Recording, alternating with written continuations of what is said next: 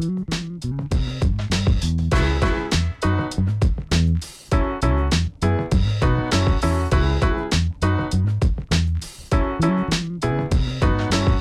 and gentlemen, welcome to The Scoop. I'm your host, Frank Chaparro, editor-at-large at The Block. Very excited for today's episode of the show. We have the founder and CEO of Delta Blockchain Fund, a friend of The Scoop, Kavita Gupta. Thanks so much for joining the program. I know that I hope it's not too late where you are in the world. Always appreciate you taking the time to talk with us. For people who are maybe not familiar with your journey and your story and the thesis behind Delta Fund, walk us through it, and then we'll dive into the market because it's been pretty exciting these last few weeks. I know. Frank, thank you so much for having me finally. And I'm so excited to be here. Huge fan of Scoop. Actually, it's so funny because you asked about our thesis, and I should say that we should give you an advisory carry because a lot of episodes of Scoops have been part of our thesis and always evolving thesis. We are a pre-seed, seed stage fund. We have been expanding. We initially started with 60 million. Today, we are sitting at 125 million AUM, investing across early stage companies, both equity and token, but mostly infrastructure, the non-sexy stuff, the plumbing of blockchain crypto space, but the thing which is really, we strongly believe, going to lead us into the mass adoption. And also a back-end adoption, because I always say the day we're going to stop having the blockchain fund, like the way we don't have anymore the internet fund or the database fund, is when blockchain has really arrived. And I think that's what we invest in. How far are we away from that? We are pretty far. I know every time Bitcoin prices goes to all-time high or ETH, people are like, why is this technology not moving? But forgetting, hey, the first mainnet was launched in 2015 from Ethereum, or actually later. So I think we are pretty far from the world of Facebook equivalent or Twitter equivalent, but I think we are slowly reaching, maybe in 3 to 4 years, the Google equivalent of Web3. And in that time, it's not a bad idea to be a seed stage, early stage venture investor in this market. Walk us through how the venture market has changed since maybe Delta Fund came online. And then over the past month, it just seems far more active. I spilled some ink in the newsletter about this topic last week. Typically, VC lags liquid in some respects. Have we seen deal flow pick up on the early stage side? So it's been a very funny cycle. I am also going to add something from the past. When I was investing in 2017, and that was when there was like the first big ETH, big all-time high. What we saw in 2017-18 market going really big, lot of projects coming in, but the VC money really drawing down in 2019 in the sense that there was literally no money to deploy because they were very limited. There were handful of funds, 3 or 4 or 5 actually investing. There were not much money raised. And also we saw a big exodus of builders leaving the space. When I compare that from 2021 high, when suddenly you talked about bunch of multi-billion-dollar funds being raised for the space, a lot of over 40, 50 funds coming into the space, and the companies, it's different. There is a lot of liquidity already because people have raised so much money in VC space to deploy. And if they want to justify their management fee, they have to deploy, to be very honest with you. But at the same time, we saw lots and lots of projects still being built. We didn't see a huge movement of talent out or people not building. The good things, as an investor, for me, the good thing what happened is the crazy fluff valuations of 2021, where somebody would just come and say, hey, I have an idea, it's $40 million valuation. or its $60 million valuation. That has really gone to a sane number of 10, 15, 18. you know Also, I think there is decent amount of time to really do diligence. 21, it was, everything was oversubscribed. People were just thinking about the idea and getting oversubscribed. There was a huge FOMO in VCs and created by the founders. And now I think Luna crash, especially FTX, Three Arrow Capital. I think even the VCs in the space have started doing diligence with a lot of quantitative measurement. Hmm. Like, how are you going to manage your treasury? What's the address of your treasury books? We need a dashboard to see you are just not running a DeFi strategy with the money you have raised, or you're not putting that money completely into Bitcoin or ETH that the price is going to impact on your operating cash flow, etc., etc. And I think that's actually really good for the industry going forward.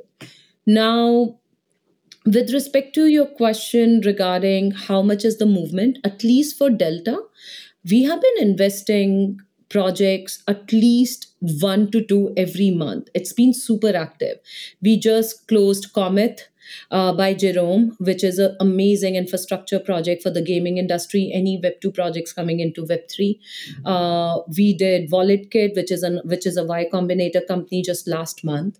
Which is an MPC wallet account abstraction. So we have been active and looking at those cap tables with other investors. It seems the market has been pretty active How long has it been at that pace for?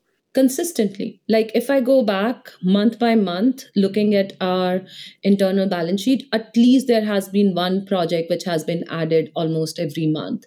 It's definitely lower than 22 beginning, when there were three or four projects getting around. But said that, I feel like smarter, seasoned VC have actually been more active in this market because it's the right valuation. It's also has told you which founders are here to stay. They're going to continue to build, and there are a lot of extension rounds which are happening. Like, we did three extension round deals in last couple of months, which they didn't announce by in the media, so probably it doesn't get added to the dollars. Hmm. But they were pretty big extension rounds, like Fortify. Hmm. Yeah, it's interesting, but there's still this like juxtaposition between maybe the early stage where you're operating versus the more later stage, the names that we saw come into the unicorn club in 21 era of the market now are, I mean, a lot of the unicorns of 21 are, you know, some of them went bankrupt and no longer exist in the same manner that they did, but others are raising down rounds and are struggling to kind of live up to the hype that they raised in 2 years ago. Do you see that juxtaposition playing out? Is it, is it safe to say it's better to be an early stage startup founder than it is to be someone running a company that was once a unicorn? I think it depends upon project to project. You're absolutely right. There are a lot of projects which got hyped up, went through crazy valuations, and they got money. So they raised also. So it would be very difficult to just point at the founder. If founder is getting that money and that valuation, why wouldn't she or he would take it? And the VCs. We saw a lot of secondaries being circulated right now, which are way lower valuations. um, but at the same time, there are also projects which are able to maintain their really high unicorn valuations. So for an example, I would give an example, a company which I've been very proud of. It's, let's say, Encourage.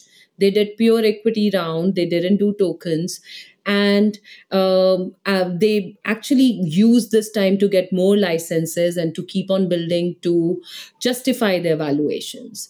And at the same time, without taking names, there are a bunch of projects which we looked at for SPAC models, for doing a lot of individual LP rounds, which I felt like has gone down by 80% or 70%. But here's the thing, Frank.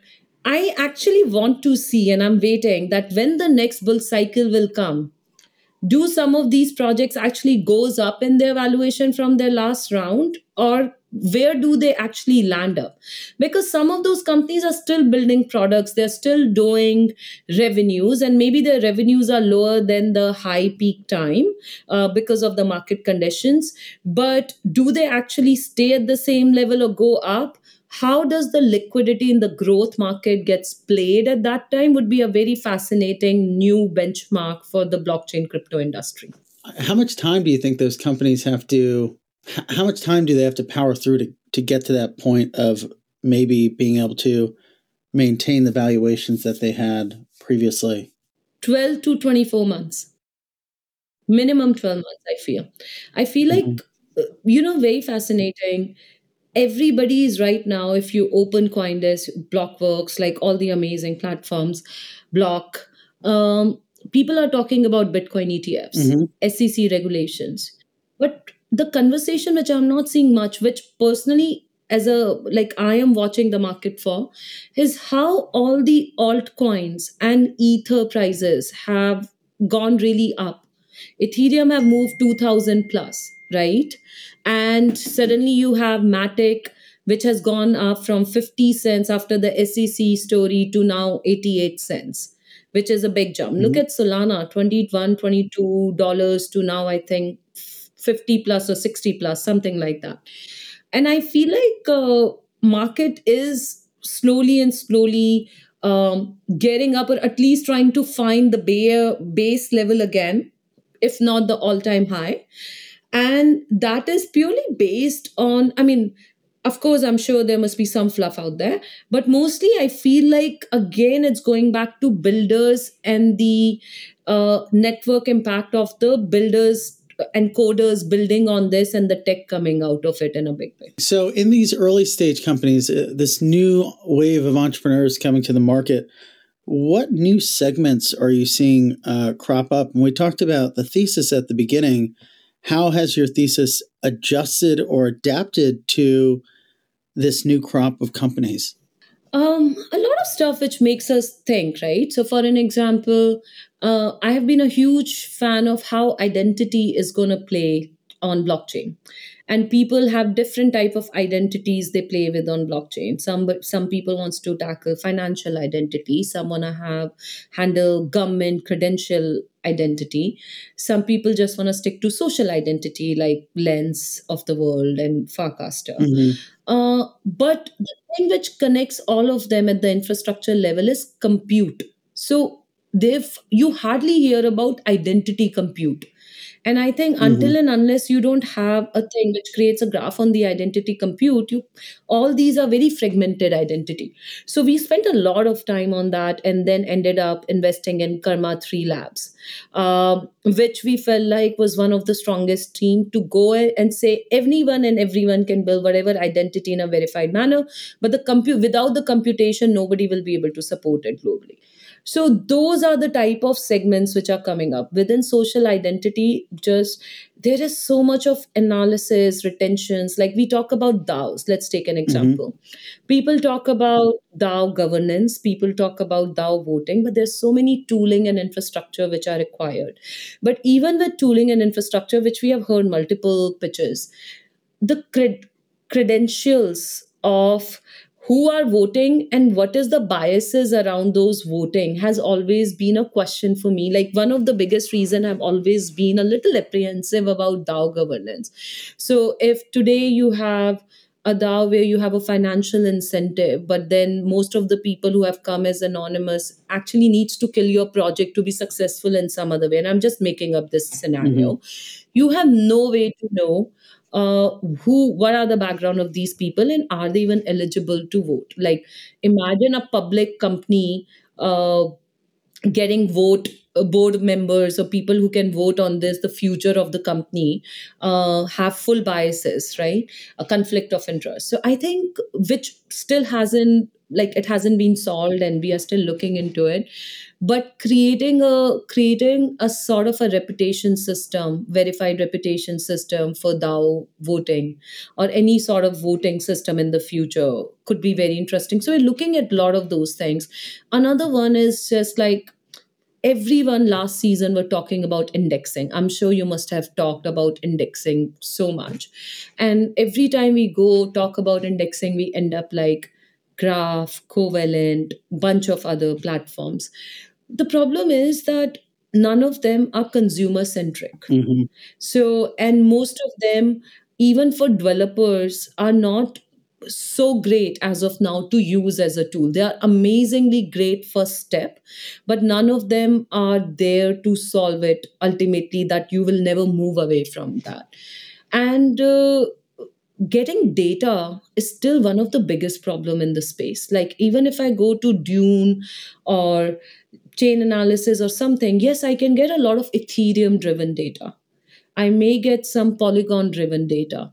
But if I want to go to alternative chains like Avalanche, we were thinking of doing a big project on NFTs and trying to go to top 6 chains and think about how are we going to get the volumes of NFTs, the dollar price of sales, bids, da da da. And we realized if we wanted to get it for Solana and Avalanche and all these chains to compare, it's just almost impossible to get that data until and unless we don't run our own nodes and spend a lot of money in those Mm-hmm. running nodes, etc. So we are still looking into what's going to make data not only easily available, but the backend who's doing a right meta tags and indexing for easy data analytics segmentation. That's still a huge problem. We did invest in Airstack, which we are very excited about, but we still have to see how do they grow to make that as a consumer product easy. They are doing a great job with developer. Um, Cross-chain analytics, it's such an easy topic to say, and every VC you will talk to would talk about it. Now the core of that problem is when the money settles or anything settles between 2 chains or between 3 chains. I think from the risk perspective, or very quickly on an explorer to see the balance between those 3 chains when the swapping is happening, is still not easily available. So a lot of those things we can spend next hour. You can hear all the pain points which we have been trying to find and then trying to find great founders to solve them. But to be very honest, these are not very awesome sexy consumer products to talk about, so it takes even longer to find founders with that background and experience to build and understand that problem. How difficult does the profusion of different layer ones, how much does that contribute to that problem, right? Because if a certain ecosystem lacks the right tools, you're not necessarily going to be super keen to invest in that corner of the market. Do we need more layer ones or layer twos? Don't we have enough? Mm-hmm. I I think I've seen so many ETH killers coming, going. Everybody has the same promise of lower gas cost and higher throughput. And at the end of the day, while promising same or better decentralization. And then we do the same thing. Then we hear the pitch that, oh, this exists on Ethereum. Now we're going to do this Mm-hmm. on Avalanche, or we're going to do this on Solana, or now we're going to build exactly copy paste uh, on Aptos and Sui. The problem is that if every chain is going to have the same type of projects and then their own native same ecosystem, then that's still crypto native, right? So how many crypto native people are complaining about that experience? If your initial pitch was by doing this we're going to have institutional adoption, but now you're creating the same in-chain economy with, instead of getting really big institutions to come and use you, which is always going to be a combination of public and private blockchain, but now you have just gone into the level of public blockchain public blockchain ecosystem.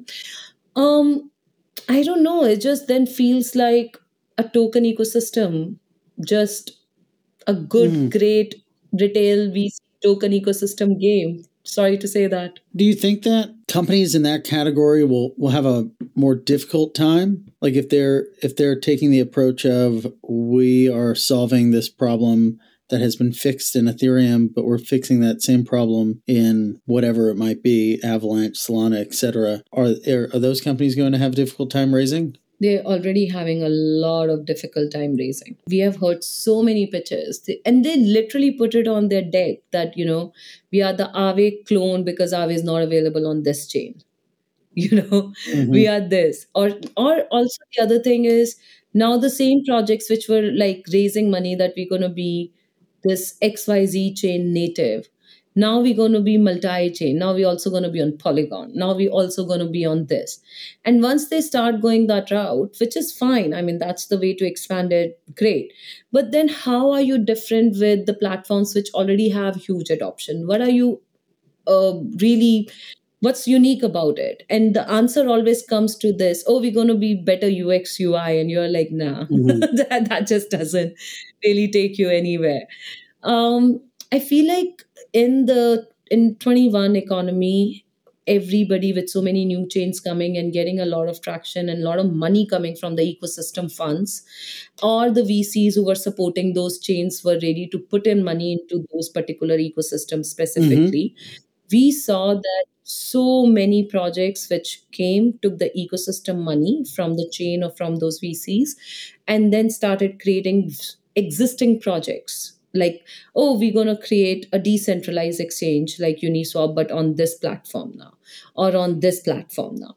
And or we're going to create an indexer only for this ecosystem. And you're like, great, but then when that ecosystem starts dying, whom are you serving? Because you Hmm. have barely 10,000 active users. And then they suddenly want to go and cross chain into Polygon, which is favored by everyone to be like the chain you need to be nowadays. And or we're going to take an optimism stack. Modular blockchain is the new buzzword. ZK is the new buzzword. Sometimes people want to put ZK when there you don't even want privacy, but they don't even understand before putting ZK. Is like, why are they putting ZK there?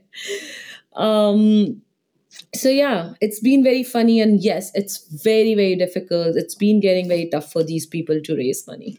What about the centralized financial services segment? That was, I mean, that was probably where we saw the majority of unicorns come from in 2021, from BlockFi to Anchorage. A lot of these firms are offering like financial services in crypto. Is there still new companies coming to market in that segment? And then, I mean, I just think about what has happened to a lot of those firms. They've been like completely quiet in the last year or so. Not as many announcements coming out of them. Is this segment like, lending, exchange, brokerage? That seems to have become way less exciting. I think FTX has quite, nobody wants to right now, after the whole FTX fiasco, really want to go out and market themselves, which can anywhere be associated with FTX. I feel custody still is a huge adoption, and more institutions, like for an example BlackRocks of the world, if they ever get into with their private wealth management supporting Bitcoin, will need to have a custody Hmm. solution, right? They're not going to build an entire internal custody solution just for the check and balances. So you're going to see institutional custody companies like Fireblocks, Anchorage, especially because of their licenses in US, going to grow. I just feel like companies have now, a lot of those companies which still have good revenues have just learned not to be in a lot of marketing Hmm. news. They are playing it very cool. Especially after BlockFi, we all see how it went bankrupted because of various reasons out there.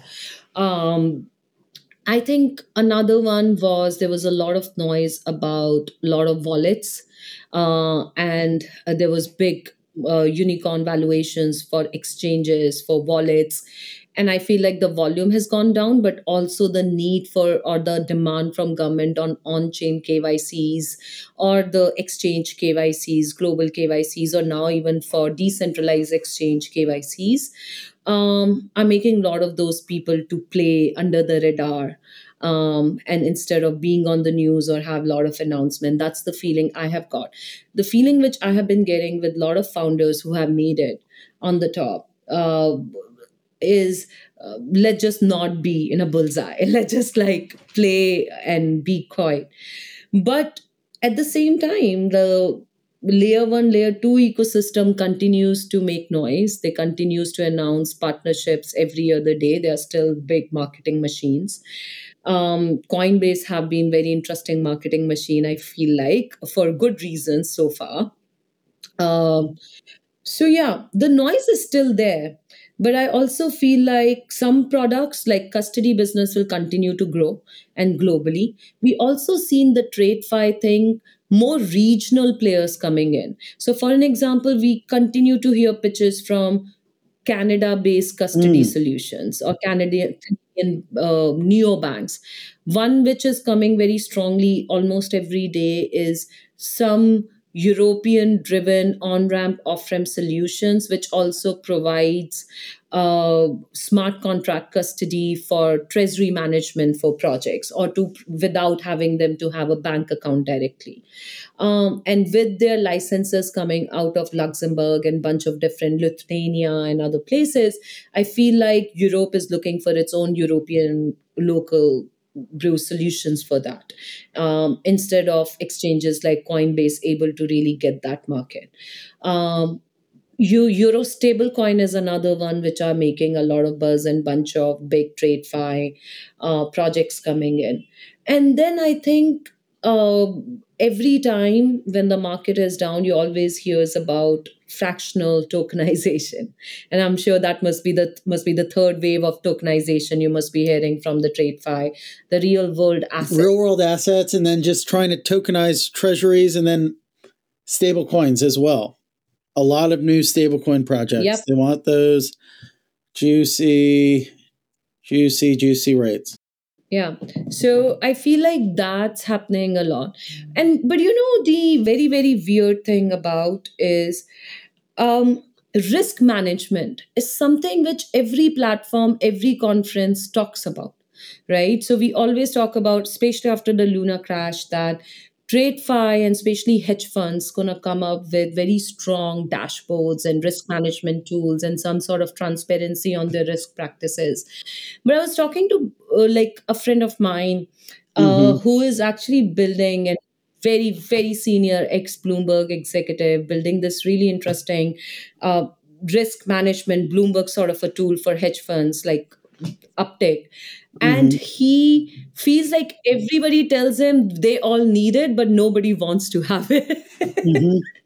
And that's like I find it very interesting and weird that hedge funds are still trying to have more shadow in-house risk practices without everybody talking and having some sort of a market practice, which is a bare minimum expectation if I'm putting in money in the hedge fund world. But crypto hedge fund I'm talking about, I really want to see how that space is also going to grow and what are going to be the common practices which are going to be disclosed. And like the investing side of things. Yeah, because like how the in the traditional hedge fund SECs or over the years there are certain risk threshold which you have to Mm-hmm. disclose that this is going to be a risk profile and this is how you measure it and this is how you're going to share it with your investors.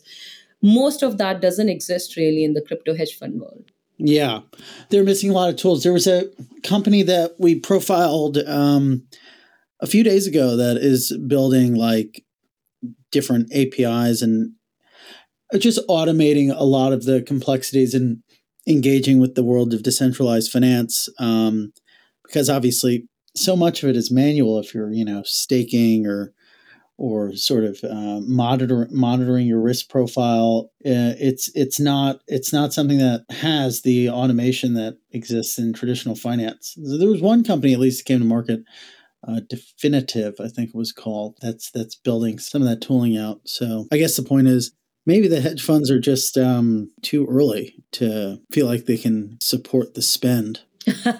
I mean, in a bull market, hedge funds are making crazy amount of money, man. So Mm-hmm. I'm sure they have the capacity, and with the management fee, they should have the capacity to support that spend. I feel like in the next bull cycle, they're going to feel that pressure of transparency from their investors. I have the feeling, Mm-hmm. but we'll see. And they're probably being a bit more robust in their due diligence. Have you noticed that change? I haven't really spent more time with hedge funds apart from like tracking a couple of them where I have just done small checks. I feel like some of them took a big hit end of last year, early this year, and the return profiles have significantly changed, reduced. But at the same time, and market neutral funds really didn't like had anything much to. There were so many market neutral funds in 21 which came out, like they didn't have much Mhm. to offer during that time. But at the same time, I feel like they are seasonal. Like I from block towers to GSR to Galaxy, I think everybody Mhm. was on the same boat. Like nobody had, there was nobody who said my strategy is actually still giving me return. I think it was just the market which moved together or didn't move together. But I feel like uh, people are still very bullish that in when you see how the percentage like the market has moved up in last 1 month or so, and it started thawing for maybe hopefully better value, uh, also very quickly a lot of those funds have come back to the market, Mm. and you suddenly start seeing pitches for investing back into the liquid trading funds and everything, especially market neutrals. So I feel like these are seasonal probably. It will take us as an industry to be mature enough to have a consistent month after month, some returns and still better returns than 8% or 10%, 5% treasury bonds yields in the crypto market. Till then, I think we are cyclic. Okay, so looking to the next 6 months, what are you most excited about? What type of catalysts are you maybe seeing on the horizon from a VC perspective? From the VC perspective, I'm very interested to see what else people going to do with data and how industry is going to use that. So I think, as I mentioned, data indexing and analysis, I'm still really trying to put in more time, energy. We did token flow, we did Solidity, which just recently renamed, rebranded themselves. Um, so that's one. I want to see how does modular blockchain does Mhm. deliver on their promise that any institution can create the combination of private, public, and then Mhm. have be on blockchain while preserving that the security is still going to go in more encrypted manner to some chain which is going to be very decentralized, because I'm still spending time to understand how base and optimism are really connected and really decentralized. Is actually a modular blockchain or not? The jury is still out there. I'm still not really a believer. So that's the place which I'm spending time to understand. Um, then I think the third place is ZK and ZKVMs are all out. Mhm. There are some movement happening. But what's the real use case? And where are people going to spend that extra money? And how important is privacy really is going to be used by the people? And how much are users ready to pay for it? I think it has Mm. always been that question, even for the Web2 world. Will you pay extra $10 to Facebook and not share your data, or will you still continue to use it for free? Similarly, over here, how does that privacy works from the regulatory perspective and from the gas fee perspective, and the use case combination for the throughput? Because every ZK company think they're $100 million valuation. Well, thanks so much for taking the time to join the program. Thank you so much, Frank, for having me again. Where can our listeners learn more about what you're doing, what you're working on, and where can they find you? Oh, our website has everything: Delta Blockchain, fund.io. Please do find us. We also have a Medium page with the same name. We do research pieces. So, you're multi chain. We did a whole thing that if the world is going to be uh, islands of different L1s and L2s, how you're going to have the bridges and the planes across them. So, do a lot of researches. We're pretty active on Twitter with very interesting memes, things which we can't say, we just express with our creative talent. Yeah. And please do reach us out if you're building anything interesting, and especially if you think the valuation is not $150 million just because you had an idea. Yes, yes, yes. Keep those valuations low. Okay. Thanks so much.